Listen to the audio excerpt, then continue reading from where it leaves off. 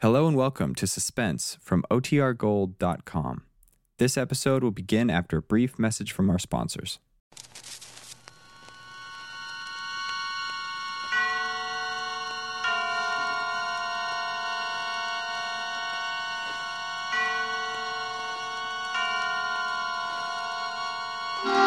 Suspense.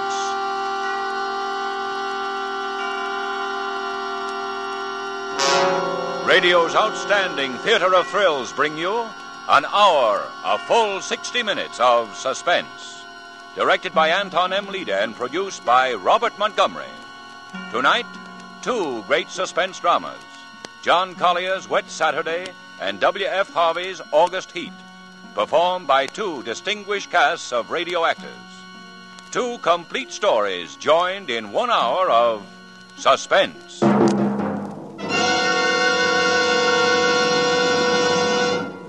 This is Robert Montgomery with a forecast, a weather forecast. If you doubt my qualifications as a meteorologist, I don't blame you. I have none. But I do have more specific information than the chap in Walt Mason's poem, The Statesman. Perhaps you remember. The statesman throws his shoulders back and straightens out his tie and says, "My friends, unless it rains, the weather will be dry." Yes, I can do much better than that. Even with the same elements, rain and dry weather, I can improve on that forecast. For the next hour, I predict rain, followed by a sudden hot spell. Further, and you can check me on this, I predict that the rain will fall in the first half of the hour, and that the second half will be given over exclusively to heat.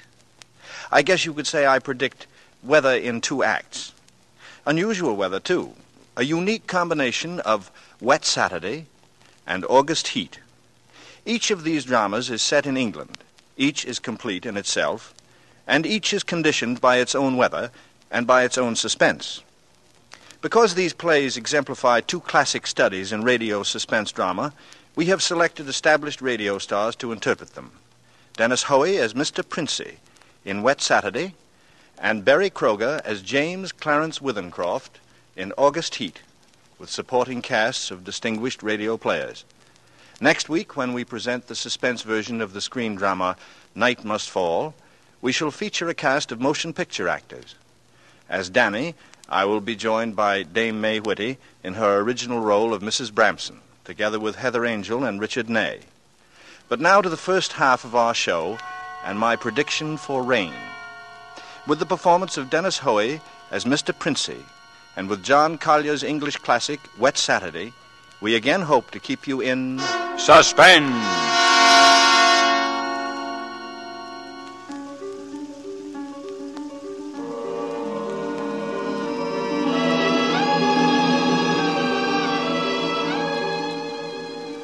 On this rainy afternoon, we should like you to meet the Princey family and their visitor. They are, of course, at home. Mrs. Princey, daughter Millicent, George, the son and heir, sprawled on a couch, and finally Mr. Princey, biting on a dry pipe. Their living room is dull and overstuffed. Rain beats at the windows. They are any middle-class family at home on a wet day, except for one small item. As you sit with them in the living room, you can see through the door to the sun porch a pair of man's feet, encased in black boots. They look like the feet of a curate. There is a tenseness in the room. The air is charged with excitement, but the feet are very still.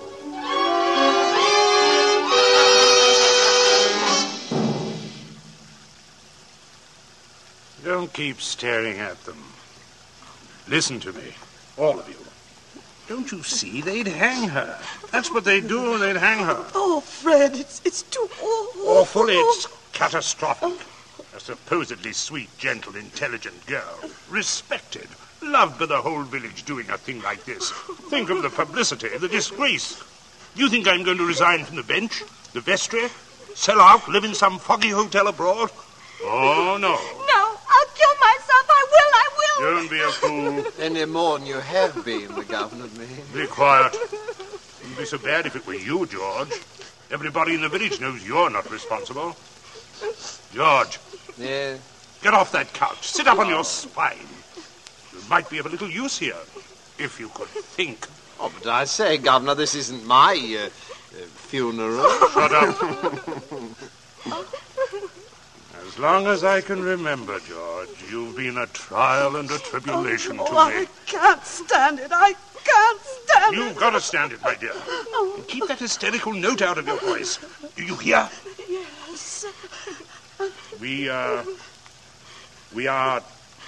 talking about the weather. Now, George. Yeah? George, if he fell down the old well, say, striking his head several times, what about him, I really don't know, Governor. What about? Don't be an ass. I'm asking you to think. He'd have had to hit the side several times, 30 or 40 feet. And at all the correct angles. No, I'm afraid not. I'm afraid not. We'll have to go over it all again, Millicent. Oh, no, Father, no, I couldn't. Millicent, we must go over it all again. Fred, you're torturing her. Oh, face facts, Mater. With him lying there, it's no use pretending it's a picnic. They might hang you, Millicent. Oh, stop that shaking. Stop it here. You must stop it. You must keep your voice quiet, Millicent. Millicent! We are talking of the weather. Now, we will proceed. I can't. Not with those boots there. Oh, should have thought of that, Millie. I'm not moving her. Sit up, George, and stop shuffling your feet. Now, Millicent, look at me. Answer me truthfully. You hear? Answer me. You were on the croquet court. Yes. Who knew you were in love with this wretched curate? Oh, the whole village knows. They've been sniggering about at the pub for 3 years past. Shut up, George. Millicent, we continue. You were on the croquet court. Yes. You were putting the croquet set in its box. Yes. It was starting to rain. I was carrying the balls and the mallets into the sun porch. The box was there. You heard someone enter the garden gate and come across the yard. Yes. Could you see who it was? Not at first. I was going into the sun porch. I threw down all the mallets but the red one and turned around. It was Withers. Yes. So you called him? Yes. Loudly? Oh. Did you call him loudly? Could anyone have heard? No, Father, I'm sure not. I didn't really call him. I just spoke his name. He saw me when I went to the door. He just waved his hand and came over. How can I find out whether there was anyone about? Whether he could have been seen? I'm sure not, Father. I'm quite sure. Right, so you went onto the sun porch. Yes, it was raining hard then. What did he say? He said, "Hello, Millie," and excuse his coming in the back way, but he'd set out to walk over to Leiston. Yes? And he said, passing the park, he'd seen the house and suddenly thought of me. And he thought he'd just look in for a minute. He had something he wanted to tell me. Go on. He said he was so happy, and he wanted me to share it. He'd heard from the bishop that he was to have a vicarage, and it wasn't only that, it meant that he could marry. And he began to stutter and get all confused. And of course I thought he meant me. Don't tell me what you thought. Tell me exactly what he said and nothing else. Well... Oh, no. Stop crying. It's a luxury you can no longer afford. Tell me what happened. He said, no. He said, it wasn't me. It's Ella Bragdon Davis. And he was sorry and all that. And then he went to go. And then? I went mad. He turned his back. I had the red mallet of the croquet set in my hand. I'd forgotten to drop it when he came in. I went... Did you shout or scream? I mean, as you hit him. No, I'm sure I didn't. Did he? Come on, speak up. No, Father. And then? I threw it down. I came straight in here. I went to look for Mother, that's all. Oh, my poor baby. And you're sure no one else was about? No one, no. Leave the child alone, Fred. Oh, not such a child, Major. Oh, Millie, I had no idea. Keep quiet, I'm thinking. You see, George, he probably told people he was going to Leiston. Certainly no one knows he came here. And he didn't decide until he crossed the park. He might have been attacked in the woods. You must consider every detail. A curate with his head battered in. Don't, Father, don't. A curate with his head battered in. Who would want to kill Withers? Who'd kill Withers? Well, I would. With pleasure. How do you do, Mrs. Prinsett? Captain Smollett. Captain Smollett? Well. Oh, sit down, pray. Mustn't get up for me, Mrs. Prinsett. You either, Millicent. My word. Just being neighborly on a bad day. I wanted to ask you about those dahlia bulbs, Princey. Mm-hmm. Took a shortcut on account of the rain and walked right in. Knew you wouldn't mind. He heard you, Father. My dear, we can all have our little jokes. Don't pretend to be shocked. This way, Smollett. This chair facing the fireplace. Sit down, Mother. Oh, just straightening the curtains on the sun porch, dear. It looks so gloomy out there. Might as well shut the rain out. Yeah. We were just talking about a little theoretical parson killing, Smollett. Young people these days like thrillers. And Parsonicide. Justifiable parsonicide. Have you heard about Ella Bragdon Davis? I shall be most properly laughed at. Why? Why should you be laughed at, Smollett? Oh, had a shot in that direction myself. Yes. She half said yes, too. Hadn't you heard? She told most people. Now it'll look as though I got turned down for a white rat and a dog collar. Too bad. Oh, well. Fortune of war, you know. Yes, fortunes of war. Odd how it happens, isn't it? Sit down, Smollett. Mother, Millicent, console Captain Smollett with your best light conversation. George and I have something to look at outside. This rain, bad, very bad. Come on, George, come on. Governor, right. Perhaps we'll leave raincoat. Oh, no, I don't think so. Just make yourself at home, Smollett. Make yourself at home. A cigarette, Captain Smollett? Yes, thank you. Nasty day, going out. It's something about the old well, just off the sun porch door, you know. This terrible sudden weather seemed to have loosened some of the stones. Too bad. There's too bad. Spoils the tennis and croquet. I mean, a day like this. Doesn't it, Minnie? Yes, it does. She was practicing out in the croquet quite earlier. But do pull your chair up near the fire, Captain.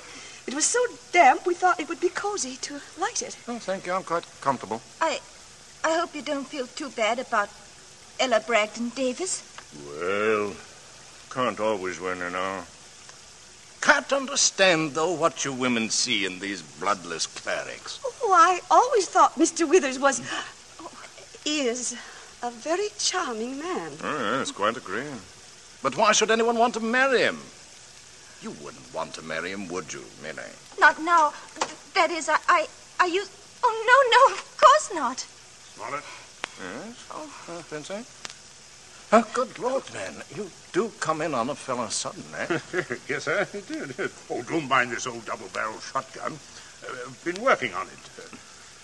Smollett, may I have your attention for a minute? There's something on the sun porch I'd like to show you. Yes. Yes, of course. Smollett, George and I went out to see if we could shoot some rats, which have been driven out of the old well by the high water. Afraid they might get into the house, you know. Now, you must listen to me very carefully. Very carefully. Or you will be shot. By accident. Princey, what's gotten into you? Well, you heard me ask as you came in who would kill Withers. You also heard Millicent make a comment. An unguarded comment. Well, what of it? Very little. Unless you were to hear that Withers had met a violent end this afternoon. And that, my dear Smollett, is what you are going to hear. What? Withers? Dead? Yes. Well, who killed him? Millicent. Oh, good Lord. Yes, it's a mess. And, of course, you would have remembered. And guest. Maybe. Yes. Yes, I suppose I should.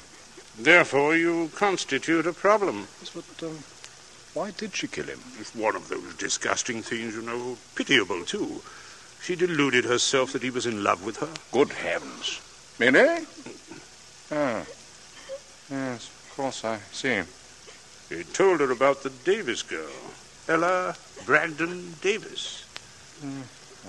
I understand. I've no wish, as you will comprehend, that you should be proved either a lunatic or a murderess. I could hardly go on living here after that. Besides, I'm rather fond of Millie. Correct. On the other hand, you know about it. Yes, I see. That, makes me a problem. Mm-hmm. You're, wondering if I could keep my mouth shut if I promised. I'm wondering if I could believe you. But, if I promised. If things went smoothly, yes. But not if there was any sort of suspicion, any questioning. You would be afraid of being an accessory. I don't know. I do. What are we going to do? Well, I can't see anything else. You would, never be fool enough to do me in. Can't get rid of two corpses, you know. I regard that as a better risk than the other. Could be an accident, you know, or you and Withers could both disappear. There are possibilities in that. Oh, see here, you can't... I can, but there may be a way out. There is, Smollett. You gave it to me yourself. I did? Mm-hmm. What? You said you would kill Withers. You have a motive. Oh, look here, I was joking. Listen, Smollett. I can't trust you.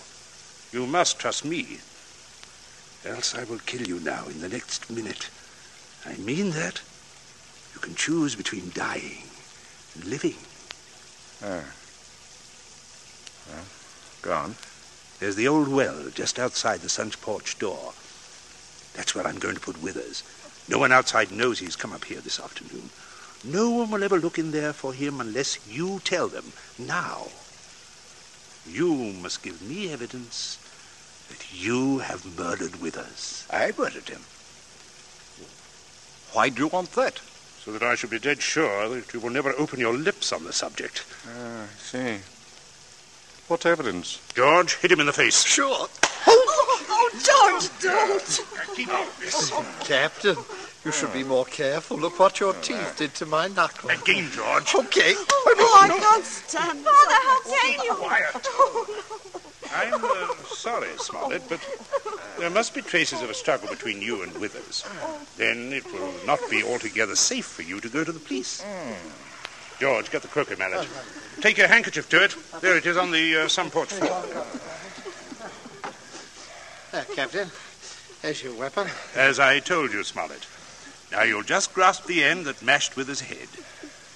I shall shoot you if you don't. Yes, but good Lord, you can't... All right. All right. That's it. Now deposit it by the side of the house, outside. Out of the rain, of course. Oh, wait, George. First, you'd better pull a few hairs out of his head and put them under the nails of Withers' right hand. No, wait. Sorry to muss up your hair, Captain. Shut up, Smollett. Now, that's all we need. Enough, Mr. Withers, and we'll fix it right up. I'll be right with you, Captain. Smollett, you may turn round. Withers is just there on the sun porch. Draw back the curtain.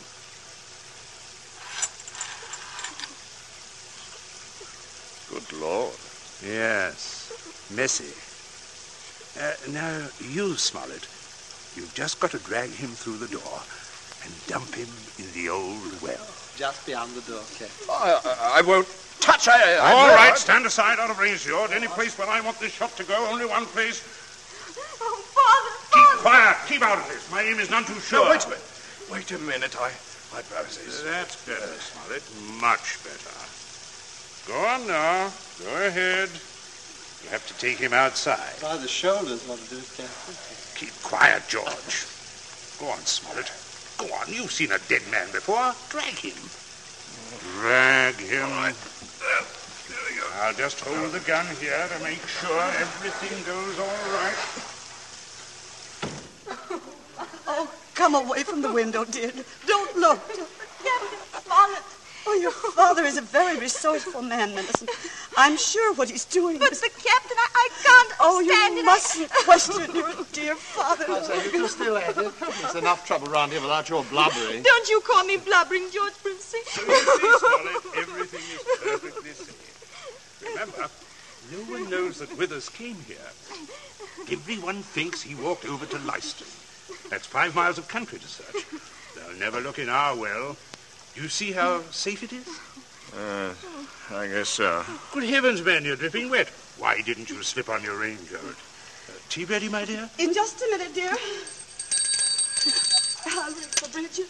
Exactly what you need, Smollett, a cup of tea. Best thing in the world to ward off a cold. Sit down, won't you? Sit down. Oh, don't mind getting the chair wet. Thank you. A cigarette? Help yourself. I stick to my pipe. Funny how you get attached to them. My wife always says, you know... Tea, Mrs. Princey. Everything's hot, love. Oh, yes, Bridget. Put the tray in front of me. Here on the table. I That's it. say, Captain, you've cut your lip. I just knocked it. Oh, why, how dreadful. Here, Bridget. Here. Give the captain this cup. No, thank you. I think I'll be running along if you don't mind. Why, Captain Smollett? Without any tea? If you don't mind, Mrs. Princey, if I could just have my raincoat. Oh, I'll get it for you, Captain. This is very distressing, Smollett. Very. Yes, well, I'll be all right presently, I'm sure. Here you are, sir. Let me help you. Thank you, young man. There. Here. Better go out the front way, Smollett. Walk is dry. Let me hold the door for you, Captain. And don't worry, old fellow. Don't worry at all. No, I won't. Oh. Good afternoon. Nothing serious, I imagine. A little rest and you'll be as right as rain. By the way, Millicent, you're not looking any too well. Oh, not well at all. I'm sure it was the croquet court. Being outdoors in weather like this is simply foolhardy. Oh, the Major's right, Millie. You saw what happened to Captain Smollett. Come along, dear. I shall give you a hot foot bath and put you to bed. A couple of days in bed and you'll be fine, dead. Get plenty of rest, Millicent, and don't worry about a thing. That's the best cure. I guess I'll have a little rest too, Governor. It's a fine afternoon for a nap. Indeed it is, son. Indeed it is. Well, enjoy yourselves. I'll see you later. I'll see you all later.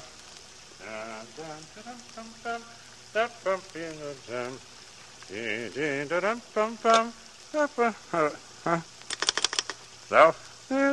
Your number, please. Would you get me the police station? Police station. Right away, sir.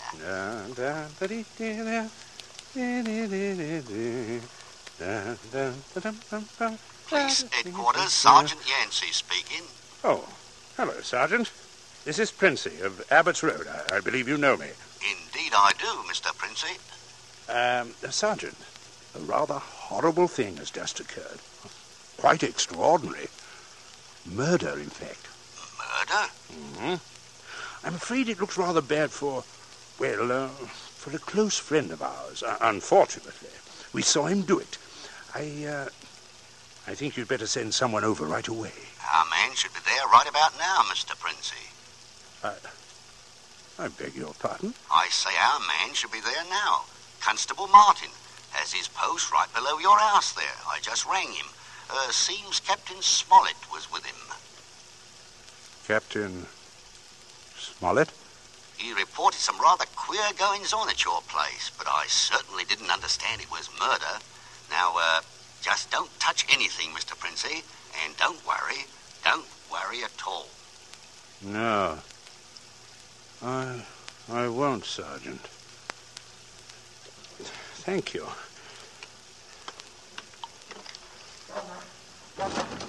Where are you, Governor? I'm right here. Okay. Stop shouting. We have some visitors, Governor. Yes, I can see that. Well, Constable, good afternoon. Mr. Princey? And Smollett, I say, what a remarkable fellow you are, coming back like this. Here to reenact the crime? Only the one against me, Princey. So what against the curate, I leave to you people. Extraordinary sense of humor. Mr. Princey, I just had a look at what's in your well. Not a pretty sight, that. Not pretty at all. Yes, Constable. Captain Smollett was thorough, if nothing else. You saw him when he did it, sir? Out in the back? Oh, quite. We were just returning from a walk. Smollett evidently had been laying for the curate, hiding out there in those bushes by the road, I imagine. He was never inside this house? Never. And you say, Captain? I say that while I was inside this house, a guest of the family, I was coerced into dragging the curate's body outside and dumping it into the well. Well, there we are. No, not entirely, Constable. I'll just remove my raincoat. And demonstrate how damp I got my clothes when I went outside without it. That's interesting, isn't it? It's quite. He undoubtedly removed his coat at some point between here and your post. I might as well tell you that his weapon, a red croquet mallet, is out by the side of the house. I shouldn't be at all surprised, but you might find his fingerprints all over it. All over the end of the mallet, Constable. The end that mashed Withers' head. Not the end I'd have to grasp in order to do the mashing. Governor. That's a decent try, Smollett, but it won't work. There must be other evidences, Constable. You undoubtedly find them when you examine the body. He means my hair under Withers' fingernails. Well, sir, you know, I happened to notice something when young George there opened the door for me. If you'll look carefully, I believe you'll find a few of my precious hairs under his nails, too. Oh, what are you trying Shut up! to suggest? Constable, this is an utter waste of time. So far as violent struggle between Smollett and Withers is concerned, Smollett's face speaks for itself quite eloquently, I believe. Oh, yes, but no more eloquently than your son's knuckle. Huh? As you see, Constable, look here. No. Here. A fresh abrasion. He did that on my teeth. Or, did he? What? I say, or did he? You know, he might have done that on Withers' teeth. Yeah, I see. I see what you mean. But I didn't, Governor. He said that I... Keep still, you nitwit. Let me think. As a matter of fact, George, the more I think of it, the more I'm convinced it was your voice I heard. Quite a vigorous quarrel. Something about the, curate jilting your sister. Don't be ridiculous, Smollett. Very well, Princey. If he didn't do it, who did? That's what I'd like to know. How about it, Mr. Princey? That is a sticker, all right. George, my boy, it looks like you're elected. Elected? What do you mean? I didn't do it. Why, I never... Keep your mouth shut. I won't. I'm not going to take the blame for her. Millie did it. She did it with that mallet. I saw her do it. You could prove that? Prove it?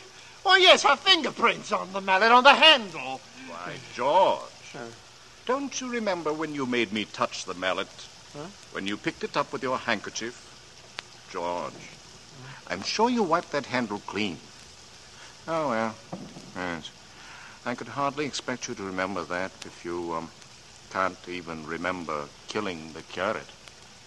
Governor... I told you to keep still, George. I'm thinking. Governor, you're not going to stand there and let him say that... As long as I can remember, George, you've been a trial and a tribulation to me. You shouldn't have done it, George. You really shouldn't have done it. Now, let's all have a cup of tea. Nothing like it in weather like this.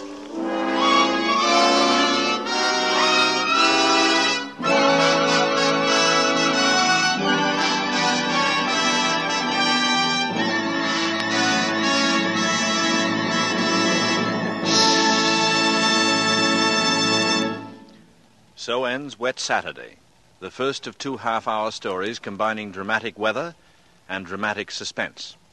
Our thanks to Dennis Hoey for an excellent performance, and to Harold Medford, who adapted John Collier's story. True to our prediction, we will return in a moment with August Heat, a second study in suspense.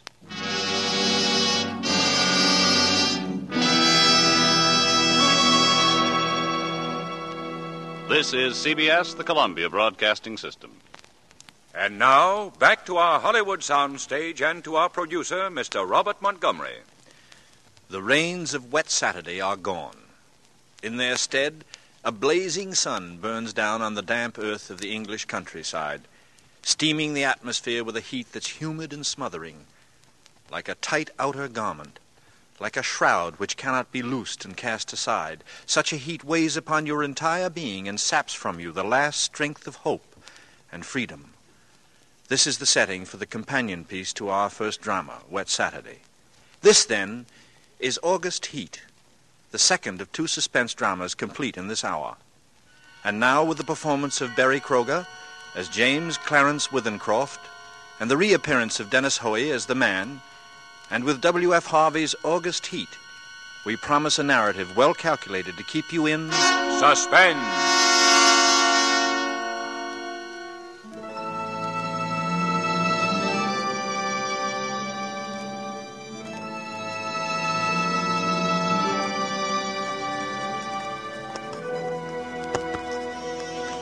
Fenistone Road, Clapham, August 20, 1947. I have had what I believe to be the most remarkable day in my life.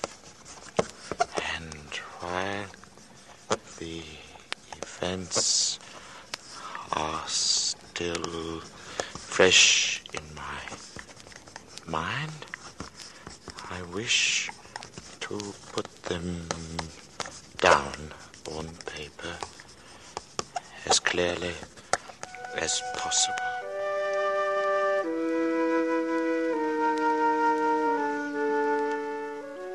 Let me say at the outset that my name is James Clarence Withencroft. You must remember that in order to have the full implication of my story. James Clarence Withencroft. I'm 35 years old, in perfect health, never having known a day's illness. By profession, I'm an artist. Not a very successful one, but I earn enough money by my black and white work to satisfy my necessary wants. My only near relative, sister, died 5 years ago, so that there is no one in particular to whom I address this manuscript. Only you, who might by chance read it someday. For, because of the peculiar circumstance about which you will soon hear, I have the strong premonition that I shall never live to tell anyone about it.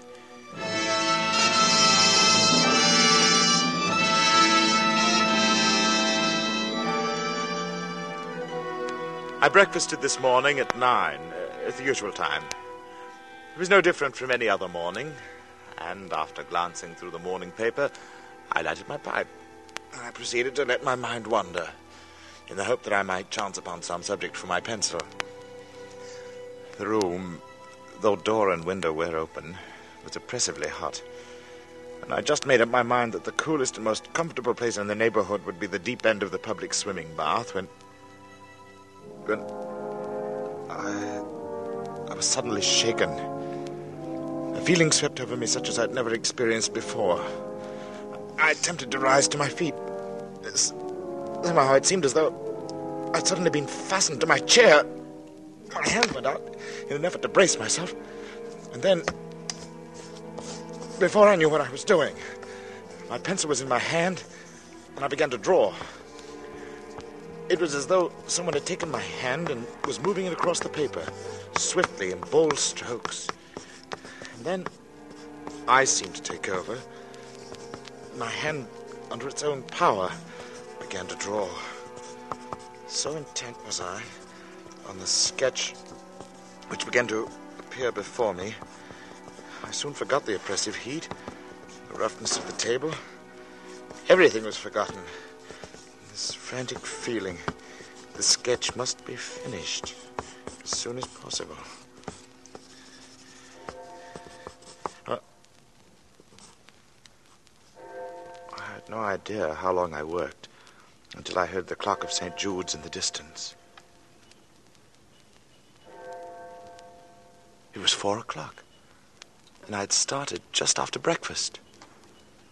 Now, for the first time since I'd begun, I actually seemed to see what I'd been sketching. I was surprised. The final result was, I felt sure, the best thing I'd ever done. It showed a criminal in the dock immediately after the judge had pronounced sentence. The man was fat, enormously fat. The flesh hung in rolls about his chin. It creased his huge, stumpy neck. He was clean-shaven. Perhaps I should say a few days before he must have been clean-shaven. And he was almost bald. He stood there before the judge, his short, clumsy fingers clasping the rail, looking straight in front of him. The feeling that his expression conveyed was not so much one of horror as of utter, absolute collapse. There seemed nothing in the man strong enough to sustain that mountain of flesh. And then I saw that the sketch was not complete, for the man's other hand seemed to be clutching an instrument of some kind of weapon, but had not been completed. I had made this sketch, yet I had no recollection of what I'd intended the man to carry in his other hand. I took up my pencil again, and I attempted to fill in the fuzzy outline. It was useless. It was as though my fingers had suddenly turned to lead. I sat down. I felt the moisture slowly forming on my forehead.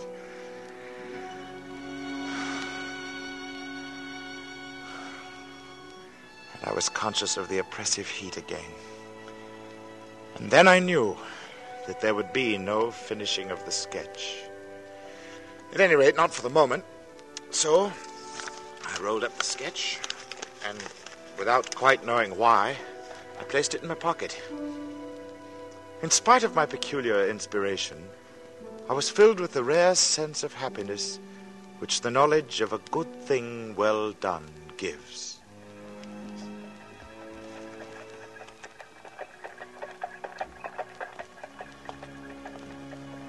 I believe that I set out with the idea of calling upon Trenton, for I remember walking along Lytton Street and turning to the right along Gilchrist Road, at the bottom of the hill where the men were at work on the new tram lines. From there onward, I've only the vaguest recollection of where I went. Through parks, along crowded streets, always fully conscious of the awful heat that came up from the dusty asphalt pavement as an almost palpable wave. And I remember, too, the hollow sound of my footsteps as I moved along. Although walking aimlessly, I somehow knew that there was a goal, something to which I was drawn. I longed for the thunder promised by the great banks of copper-colored clouds that hung low over the western sky. I must have walked 5 or 6 miles. I've really no idea how far I walked, when a small boy roused me from my reverie. Got the time, mister? 20 minutes to 7. Thanks. Hot, isn't it? Yes. When he left me, I began to take stock of my bearings. I found myself standing before a gate that led into a yard bordered by a strip of thirsty earth. There were flowers, purple stock and scarlet geranium, and great numbers of bees droned over them. I stood looking down at them a moment. And then for some reason I looked up. Over the entrance to the place, there was a board with the inscription, Charles Atkinson, monumental mason worker in English and Italian marbles.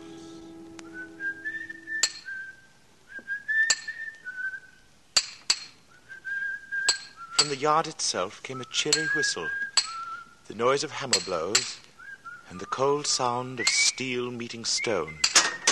A sudden impulse made me enter, and I went in the direction of the noise. There was a man sitting with his back towards me. He was busy at work on a slab of curiously veined marble. He was not conscious of my presence as I stood there watching him for some time. Then, without turning, his hammer stopped in midair as he was about to bring it down on his chisel.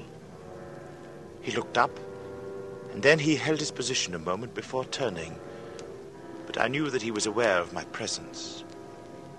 And when he turned, I saw his face. It was, although I had never seen him before, it was the face of the man I'd been drawing.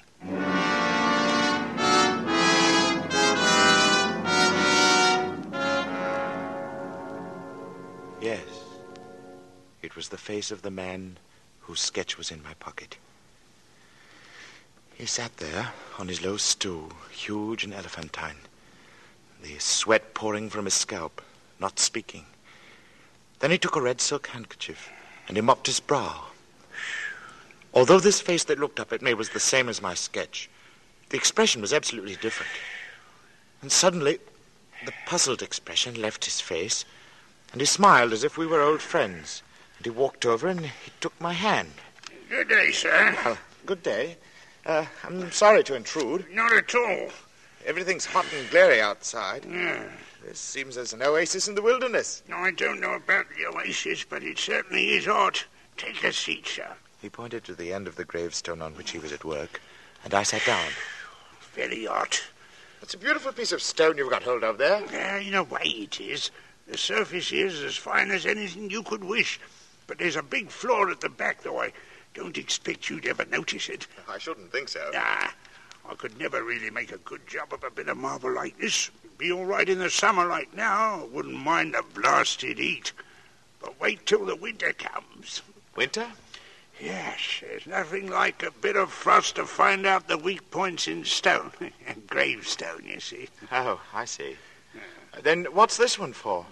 You'd hardly believe me if I was to tell you it's for exhibition. But it's the truth.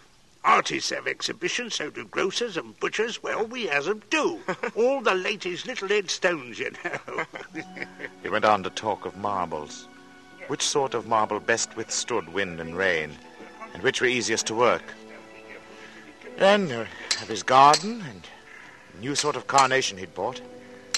At the end of every other minute, he would drop his tools, wipe his shining head.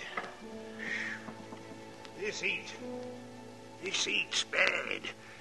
A man's not responsible for what he does in this heat. I said little, for I felt uneasy. There was something unnatural, uncanny in all of this. The feeling that I'd experienced it all before, exactly as I was experiencing it now. The oppressive heat, the fragrance of the purple stock in the air, the conversation about the marble, the flowers, everything as though I'd experienced it before. And yet I knew that I'd never even been in this section of the town before. I tried to persuade myself that at least I'd seen him before, that his face, unknown to me, had found a place in some out-of-the-way corner of my memory. But I knew that I was practicing little more than a plausible piece of self-deception. As I sat there quietly watching him, he looked up at me, and he said, Yeah, what do you think of that? He said it with an air of evident pride, of a job well done. I could sense that he was experiencing the same feeling I had experienced when I'd finished my sketch. Then he got up with a sigh of relief. What? What ain't it? I was seated in such a position that I was unable to see his work, and for some reason I didn't move. Suddenly he began to read what he'd carved on the tombstone. He spoke deliberately and with a flat voice. In the midst of life we are in death. Born January 18th, 1912. I looked up with a start. This man had read my exact birth date. He passed away very suddenly on August 20th, 1947. That's today. I usually use the present date on these exhibition stones. Do you usually put a name on them, too? Yes. Sacred to the memory of James Clarence Withencroft.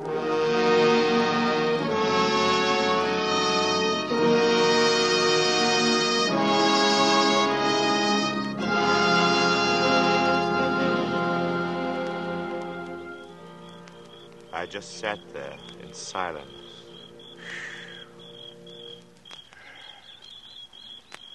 The sound of birds and crickets seemed loud in my ears as we stood there, looking at each other, saying nothing. And then he mopped his brow again. Art. I was finally able to speak. Where did you see that name? Oh, I didn't see it anywhere. I wanted some name, and I put down the first one that came into me head. It's a strange coincidence, but it happens to be mine. That's your name? You're James Clarence Withencroft. Yes. Well. And the dates? I can only answer for the birth date. It's correct. Oh. It's a rum go. I made a sketch this morning. Of you. Of me? What, you've never seen me before? No. Oh. I took my sketch from my pocket, and I showed it to him. As he looked, the expression on his face altered, until it became more and more like that of the man I had drawn. It was only the day before yesterday that I told Maria there was no such things as ghosts. Neither of us had seen a ghost, but I knew what he meant. Then I spoke to him. You probably heard my name someplace. Yes. You must have seen me somewhere and forgotten it, eh? Yes. Yeah, were you at Clacton-on-Sea last July? No. No, I've never been to Clacton in my life. Oh. Then we were silent for some time again. And we stood there, looking at one another, and at the two dates on the gravestone. And the birth one was right, and the other was today. Come inside and have some supper.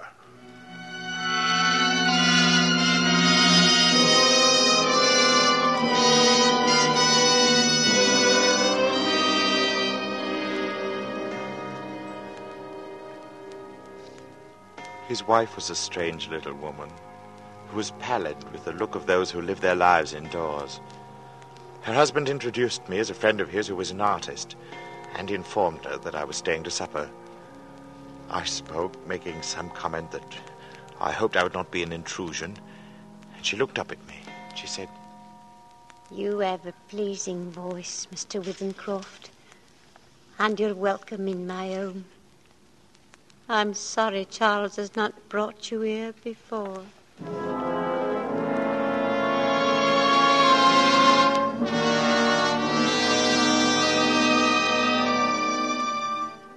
Very little was said during the meal, and after the sardines and watercress had been removed, she walked over to a cupboard, and she took down a thin black book, and as she handed it to me, she spoke. Would you read aloud, Mr. Withencroft?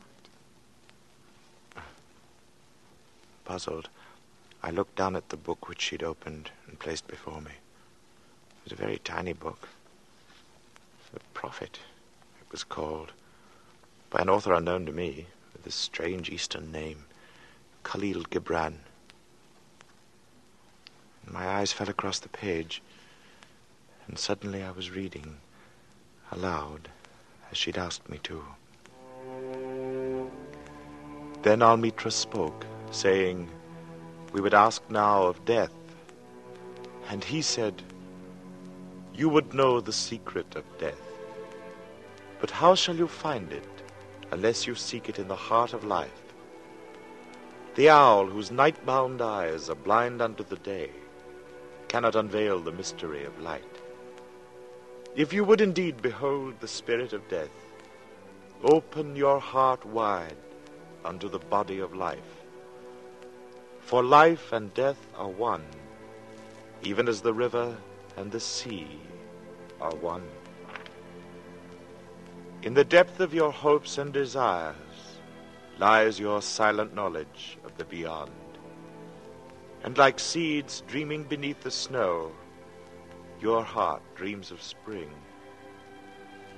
Trust the dreams, for in them is hidden the gate to eternity. Your fear of death is but the trembling of the shepherd when he stands before the king whose hand is to be laid upon him in honor. Is the shepherd not joyful beneath his trembling that he shall wear the mark of the king? Yet is he not more mindful of his trembling? For what is it to die but to stand naked in the wind and to melt into the sun? And what is it to cease breathing but to free the breath from its restless tides, that it may rise and expand and seek God unencumbered? Only when you drink from the river of silence shall you indeed sing. And when you have reached the mountain top, then you shall begin to climb. And when the earth shall claim your limbs, then shall you truly dance.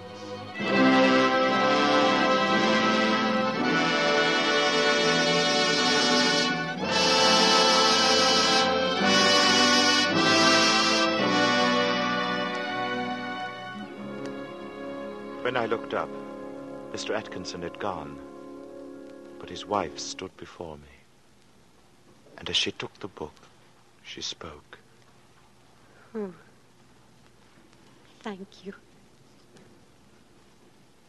Then I went outside, and I found Atkinson sitting on the gravestone and smoking. He looked up at me. It's hot. A man's not responsible for what he might do in this heat. She never asked anyone to read aloud before. And then we talked about the sketch again. He looked at it. The likeness is me, all right. On trial. You must excuse my asking, but do you know of anything you've done for which you could be put on trial? I've done nothing. Not yet. He got up, fetched a can from the porch, and he began to water the flowers. Twice a day regular in the hot weather. And then the heat sometimes gets the better of the delicate ones. And ferns, good Lord, they could never stand it. Where do you live? I told him my address. It would take an hour's quick walk to get back home. Then he stopped watering, and he faced me squarely. It's like this. We look at the matter straight. If you go home tonight, you take your chance of accidents. A cart may run over you, and there's always banana skins and orange peels, to say nothing of falling ladders. He spoke of the improbability with an intense seriousness that would have been laughable 6 hours before. But I did not laugh. The best thing we can do is for you to stay here till 12 o'clock. And it'll be tomorrow, you see? We'll go upstairs and smoke. Whew. It may be cool out inside. To my surprise, I agreed.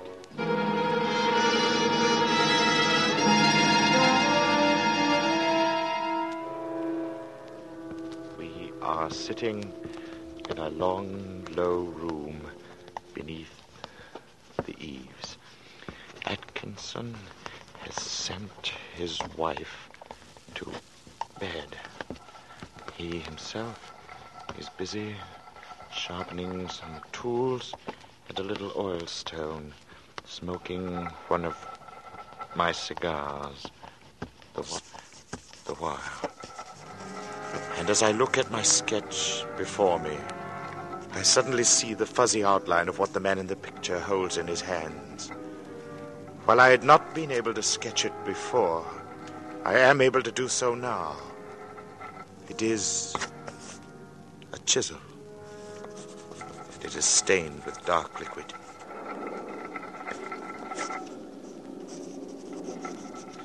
The sketch is completed now. The air seems charged with thunder, and I hear it in the distance. It is ominous, but it carries the hope of rain. Perhaps this damnable heat will be broken soon, and the day will soon be over.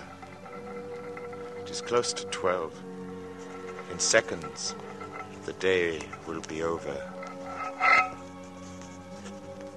I am writing this at a shaky table before the open window. The leg is cracked, and Atkinson, who seems a handyman with his tools, is going to mend it as soon as he has finished putting an edge on his chisel. There. It is 12.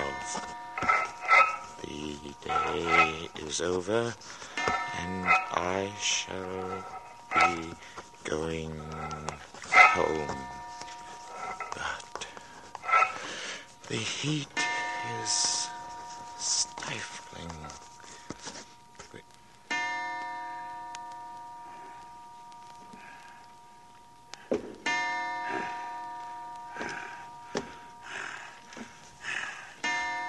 This heat is enough to send a man mad.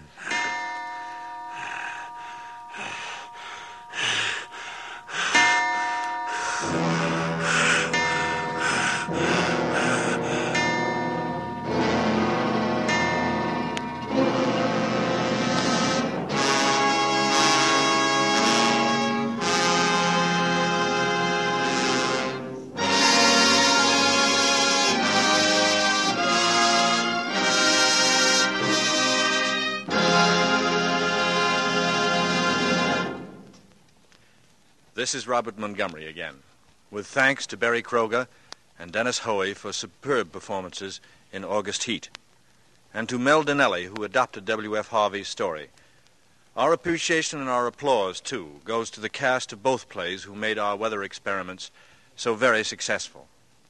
Next week, we'll turn a full hour's attention again to the English scene and to Emlyn Williams' great play, Night Must Fall. You'll meet Mrs. Bramson, Olivia Grain, and Hubert Laurie. And you'll meet Danny with the quick smile, happy, cheerful Danny, whose appearance is as pleasant as the melody that's always with him.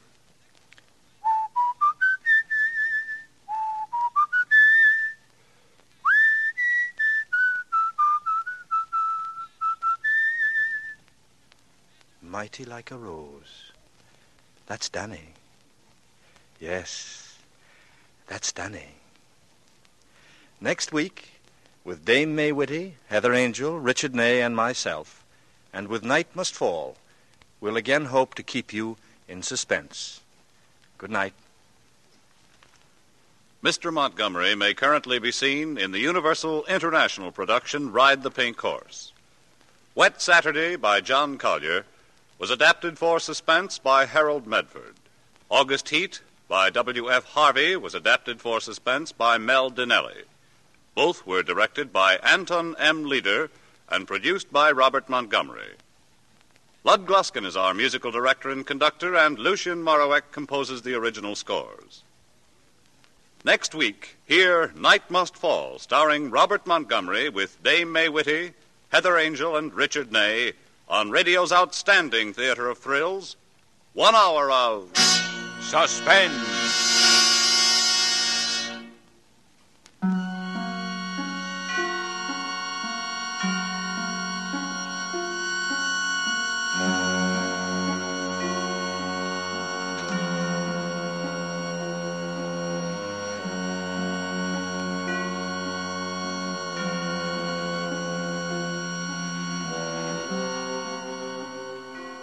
A program you won't want to miss. That's Report Card, the next production of the famed CBS documentary unit. Overcrowded schools, out-of-date equipment, and a shortage of trained teachers, all of these are contributing to a breakdown in American education. For a dramatic report, hear Report Card Wednesday, March 24th over many of these stations. This is CBS, where 99 million people gather every week, the Columbia Broadcasting System.